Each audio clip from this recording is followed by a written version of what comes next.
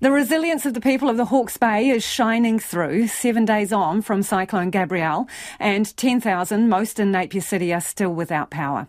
Electricity company Unison says it hopes to get it restored to nearly everyone by tomorrow. But as our reporter Timothy Brown found out when he visited affected areas, residents aren't letting it get them down. At Marewa School in Napier, there's no classes on, but there's a barbecue, a sense of community, and plenty of smiling faces, which is most important considering what they've been through.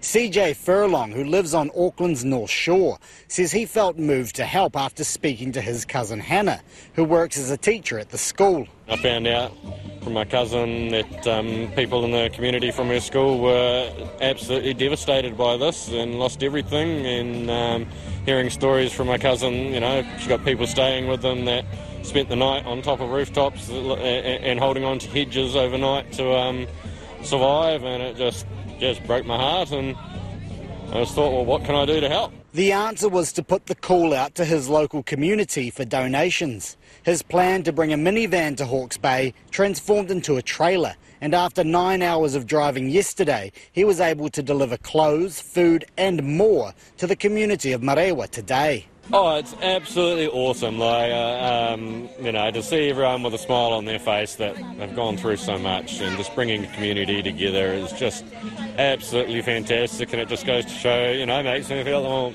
I've done the right thing and it was well worth it, and I'd do it again at a drop of a hat, not a problem. Principal Chris Maynell says it's exactly what the community needed. Food supplies have been running low for many.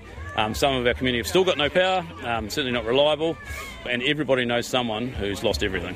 So, it's just really nice to bring people together today, have a cup of tea, some free kai, and just connect, and people need people.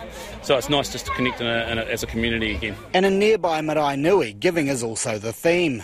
Marae Nui Foursquare manager Koljit Peha says they only got power back at their store on Saturday, but they didn't let their stock go to waste. We just opened for 2 days, for 2 hours to get rid of our stock. So we just actually, instead of throwing away the stuff, we just given away. Marae Nui is one of New Zealand's most deprived areas, but people are trying to keep a smile on their face, despite some now having gone 7 days without power. Jean Beamsley, who's lived in the suburb for 40 years, says the community came together to clear trees which had toppled in the storm and were blocking roads and driveways. Even in the rain, we're all out there in the rain, right down to a 5-year-old that was carrying a little twig across the road, to an old kaumātua who was cleaning all the gutters. So, yeah, we all just pitched in. And I think we still are. She's philosophical about the lack of electricity. No matter how tough it is, we're just pulling together and getting on with it.